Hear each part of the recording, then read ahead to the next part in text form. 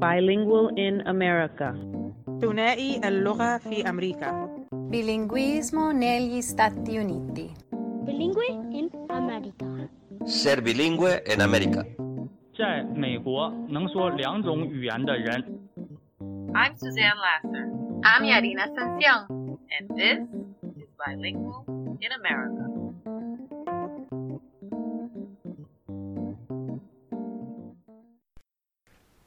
Hi, I'm Yarina Sanción. Today's episode takes us beyond our U.S. borders and overseas to Europe, where we hear from Natalia Simons, of Spaniard and British descent, and her experiences growing up speaking Spanish in England. We also talk with Juan José Almagro of Madrid, Spain, who has been in English as a foreign language teacher for 25 years. He talks about language teaching and learning and his own creative journey as a poet and author. English and Spanish are, as well as the challenges and successes they have both faced within the publishing world, are the bridges that connect our two guests who have never met. Let's listen in as Suzanne Lasser has these powerful conversations. Natalia Simons, I'd like to welcome you to Bilingual in America.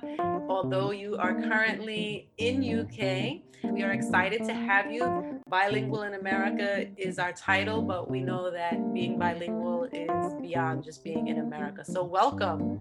Thank you. Thanks so much for having me. And I'm so glad I reached out to you because I didn't think I'd be on the podcast so soon. So thank you very much. Yeah, that's the beauty of social media, right? We get to follow like-minded individuals, advocates, things that are curious to us. And the next thing you know, we're able to connect. Natalia, I wanted to invite you to speak with our listeners today. But before we get started about your books and what's coming next for you, why don't you tell our listeners a little bit about your unique background and your bilingual journey? Yeah, sure. My pleasure.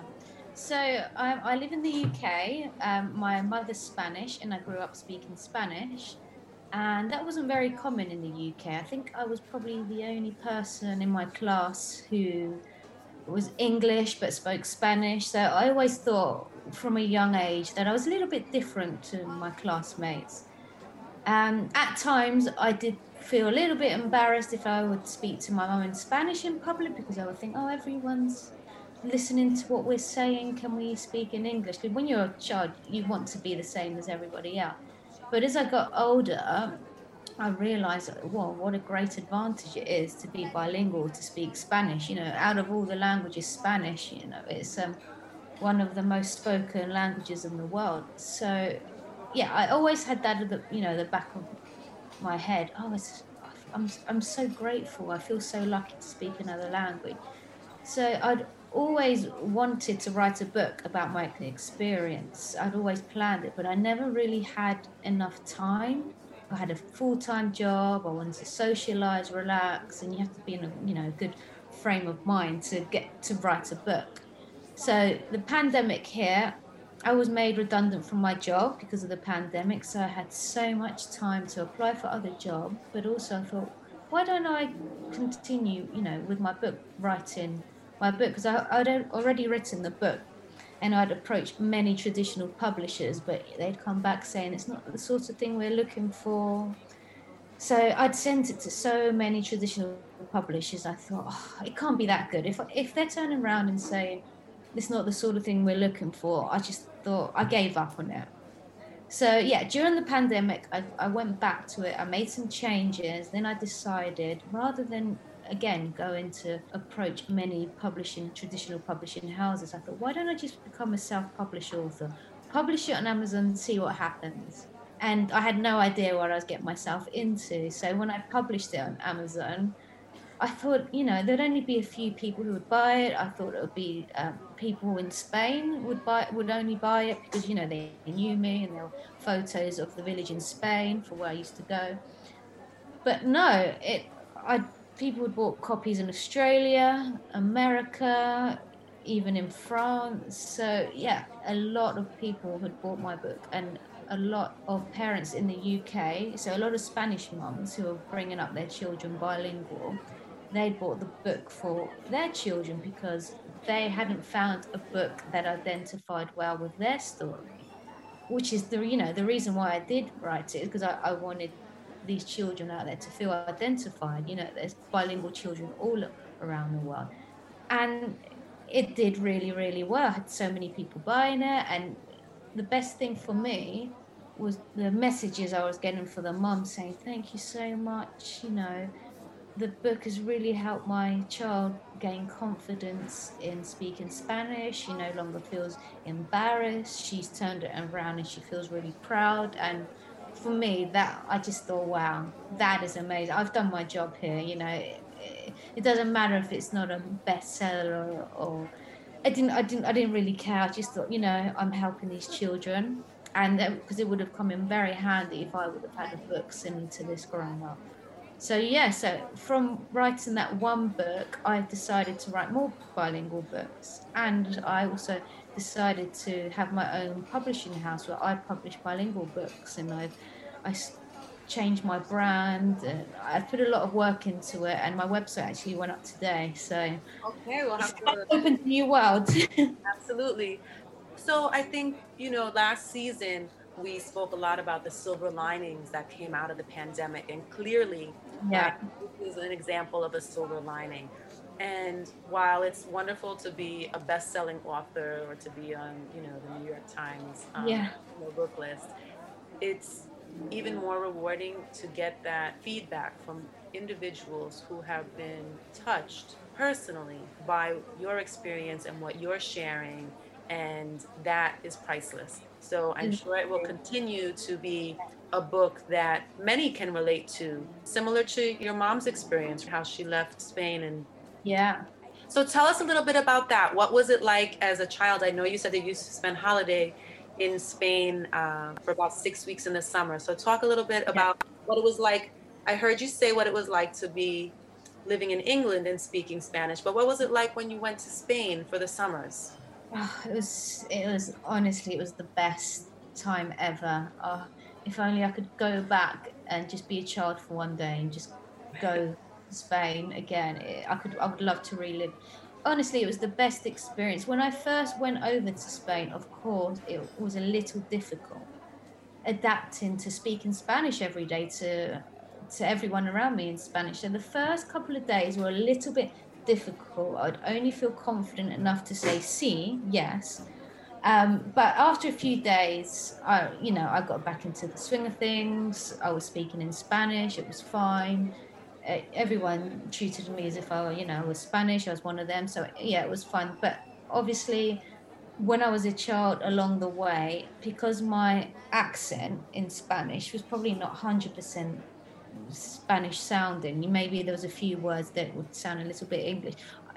Some of my friends would kind of make fun of my accent, but in a nice way, not in a horrible way, but I did take it to heart, because again, as a child, I wanted to be the same as everyone else. I didn't want to have a little bit of an accent. I wanted to sound completely Spanish. So it was a constant battle, but now I realize it's not so bad having a little bit of an accent, because it tells a story and it shows, I'm half English, I'm half Spanish, so I don't mind. But as a child, I really took it to heart, and at times I did feel a little bit different when I went to Spain, because I grew up in the UK. There was completely different traditions, different foods. So when I first went to Spain, I wasn't too keen on some of the food. It was a little bit too, even though my mum would cook really nice Spanish food, there'd be other types that I wasn't so used to, so I was a bit picky. But now, of course, I love Spanish food. So as a child, it was a little bit of a battle, but I still had the best time.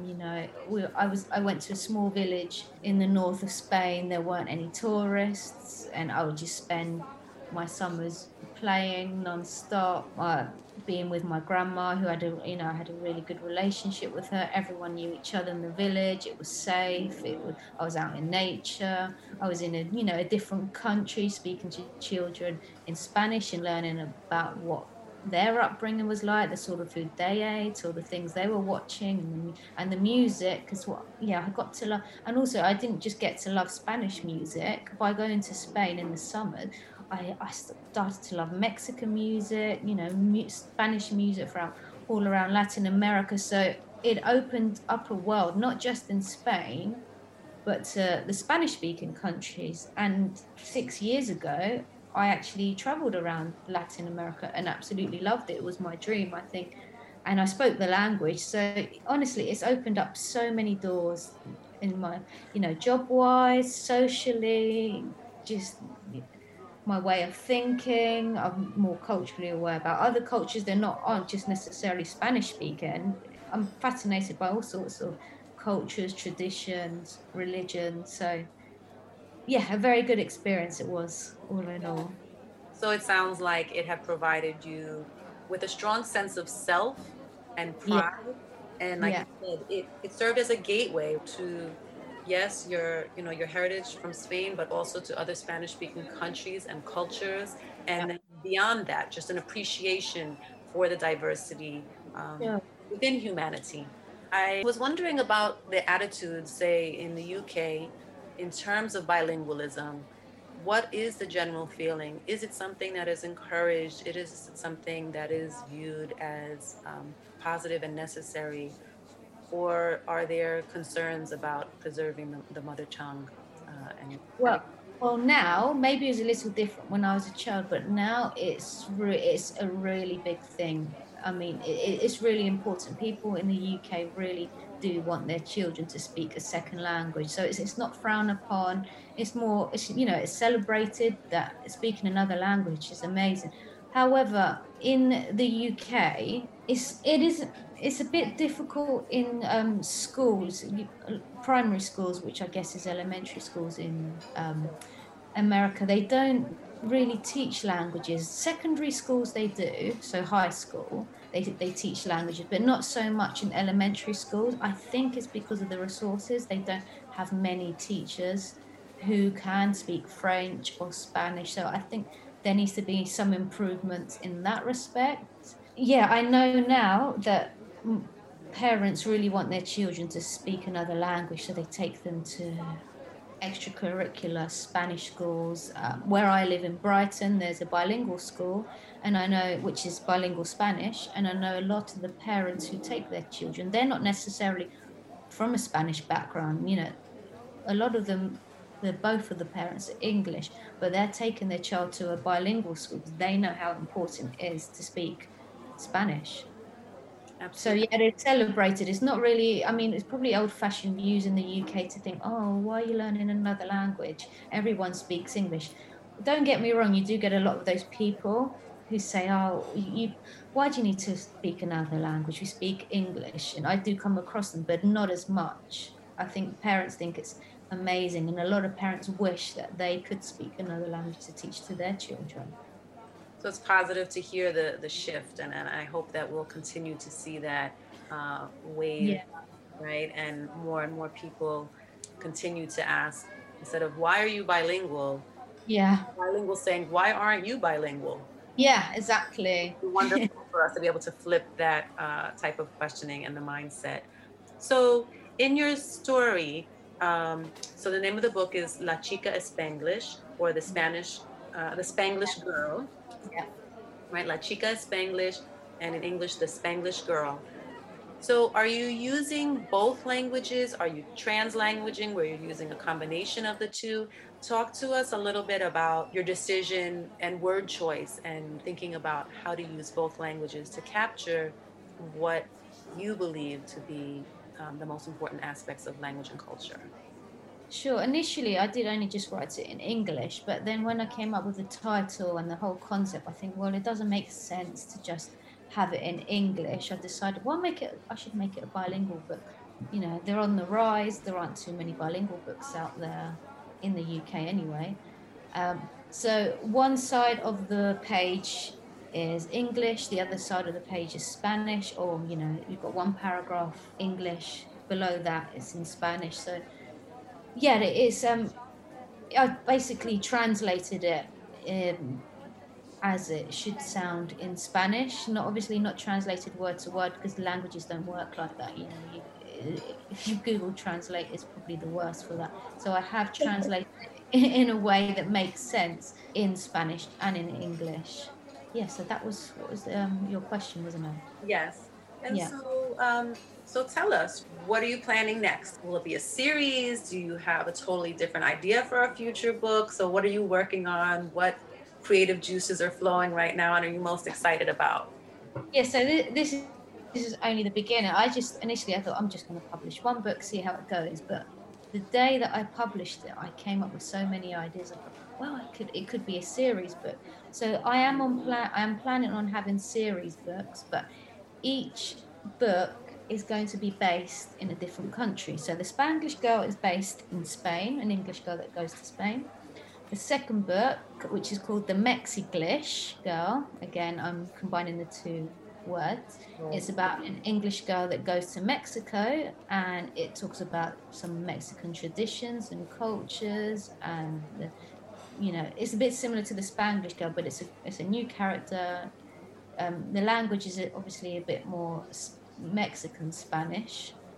For example, abuela will be abuelita, because that's what they say in Mexico. They don't say it as much in Spain. So the language has changed only slightly, but predominantly it will be about Mexican cultures and the illustrations, beautiful illustrations. I can't wait to show the world. And it's very Mexican. And then my next books, again, will be similar.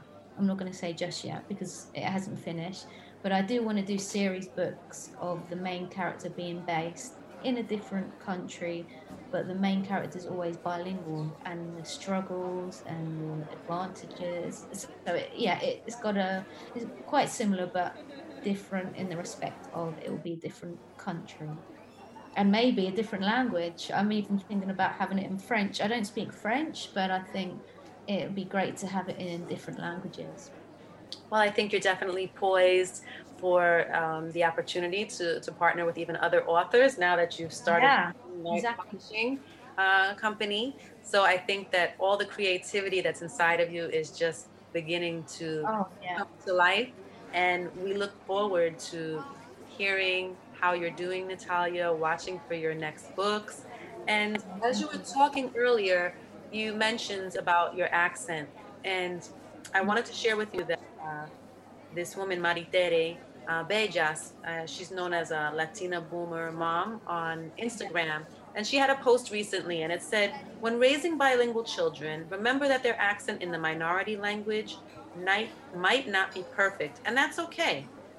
Focus on language exposure and celebrate your child's efforts. We all want to perhaps sound a little bit different or look a little bit different, but we are made the way we're supposed to be. And Natalia Simons, we encourage you to continue to speak your beauty. And we thank you for joining us here today on the Bilingual in America podcast. Oh, thank you so much. It's been a pleasure.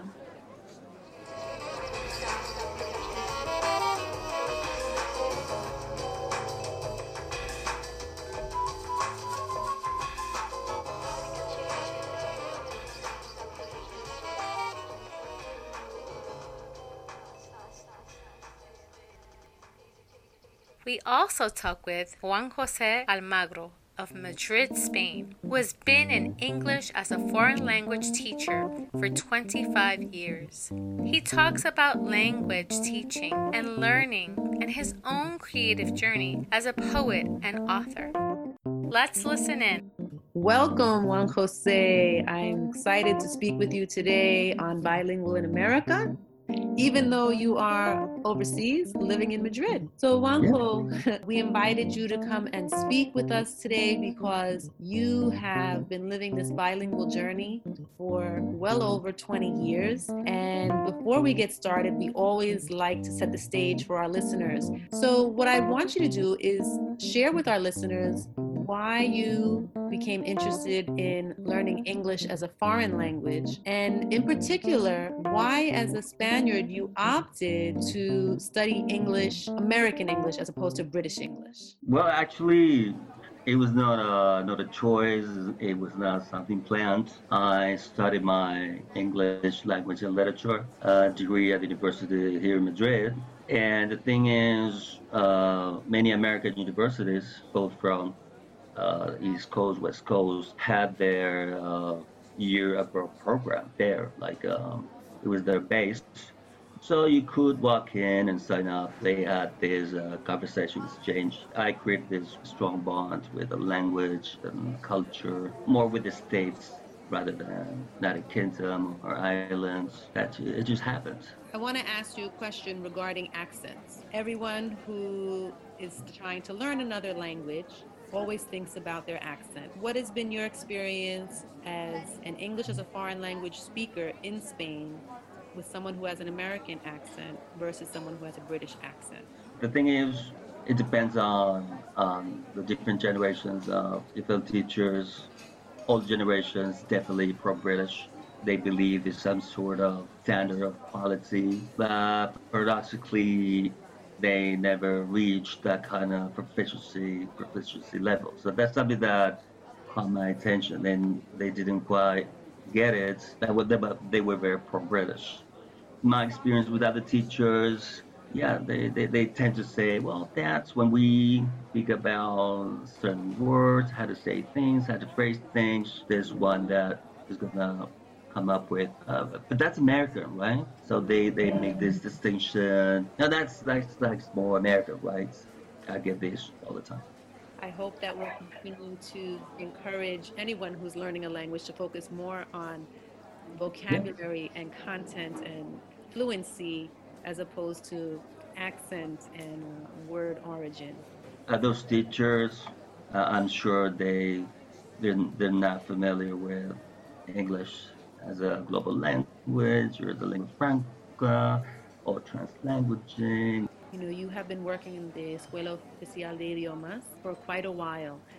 What makes your teaching style dynamic? How do you entice your students to really continue with their studies? I think that for me, my training has been crucial. Really, I now, after 25 years, I understand my classroom culture, and definitely I make it personal. And even though I'm the teacher, I'm part of the process. We grow together. It's a community. And so communication is this emotionally charged event. I love that. What led you to it? When was that aha moment that you just said, yes, this is what it really is? I'm bringing in some translanguaging ideas to weave them into the classroom culture. Apparently, they're not complaining that I speak Spanish sometimes with them, even if it's an advanced level. They seem to understand that we need both in order to grow. My last, let's say, experiments and it's working out when it comes to class, and very happy about that. The flexibility to use both languages to promote growth in one definitely is not fully understood everywhere, but it's good to hear that even overseas they're recognizing the value of translanguaging. I really enjoy being part of it and seeing it and appreciating it. Sounds like you treat your class like action research, right? You are putting something into practice and exactly tweaking it as you're going along for the benefit of students really learning what you're teaching. So when you're not teaching Juan Jose, I know that you are a published poet and author, and you have translated poems for Billy Collins and others. I'm wondering if you are now thinking about using both languages when you continue your writing, or are you still just sticking with Spanish or just English? How does that work for you with your creative hat on, right? It's very different. You have different hats that you wear. So there's Juan Jose, the educator, and Juan Jose, the author. So just talk a little bit about that, if you will. Yeah, well, creativity-wise, my Spanish clearly dominates. I've tried to write some poetry and short stories in English, but I find that there I have a little bit of a struggle, with sounding natural or more nuanced. Yes, definitely Spanish is deeper in my heart than English. I believe in my emotions, but I do feel that I'm connected to the English language at an emotional level, personal level. But I have to say that there's one short story that I wrote. I sent it to a literary prize in the United States, and well, they replied, interesting work, but it's not what we would like to publish. But for me, it was, hey, they acknowledged it as a short story in English. As you're talking, it's making me think about this other guest that I spoke with, Natalia Simons, who is Española and half British.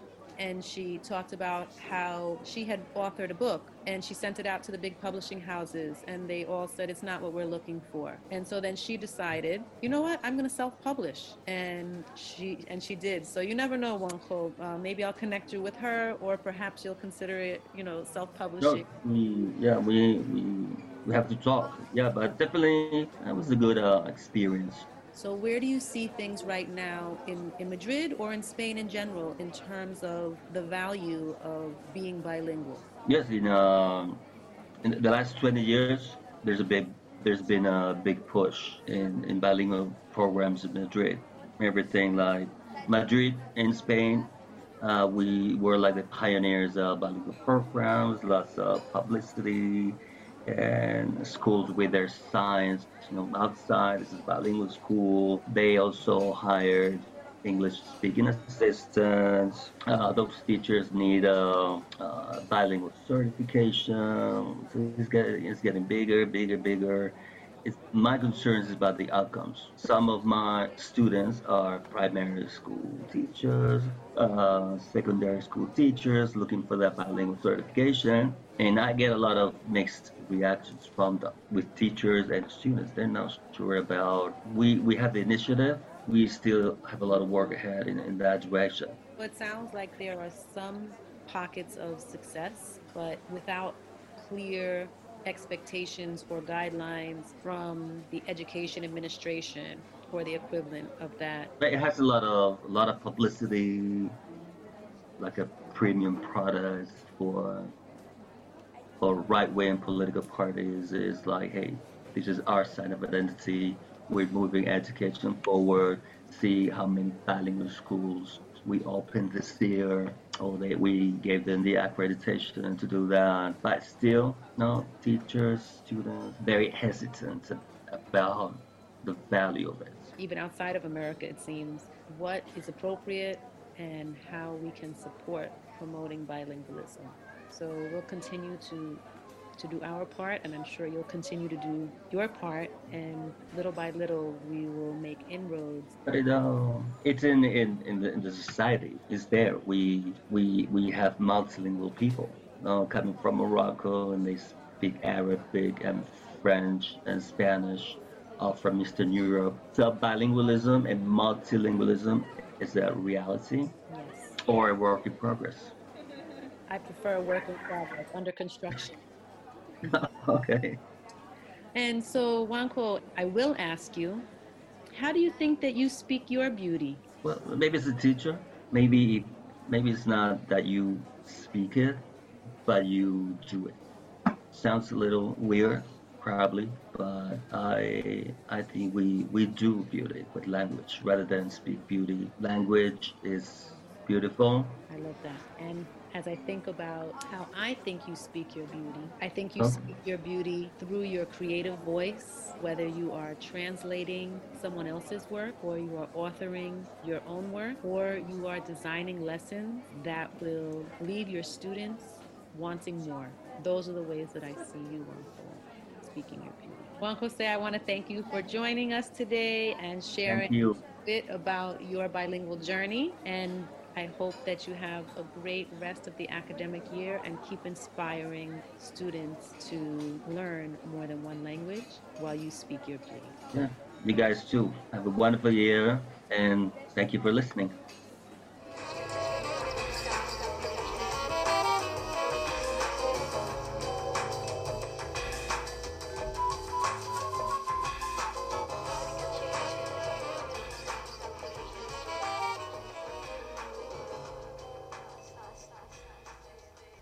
More and more, we witness the importance of widening our scope of literature, our scope of language, our scope of culture, truly our scope of people. At the end of the day, isn't that what we truly want? We want to be accepted as we are. I'm reminded of a t-shirt my husband once had that simply read, "Humankind, be both." Let's remember that. Until next time, please remember to speak your beauty. Thank you for your interest in the stories we share. By sharing, following, and liking our podcast on Anchor.fm Bilingual in America and our Instagram blog at bilingualinamerica.podcast, you are speaking your beauty. We welcome your comments and feedback, and we appreciate your support. Follow us, like us, share us.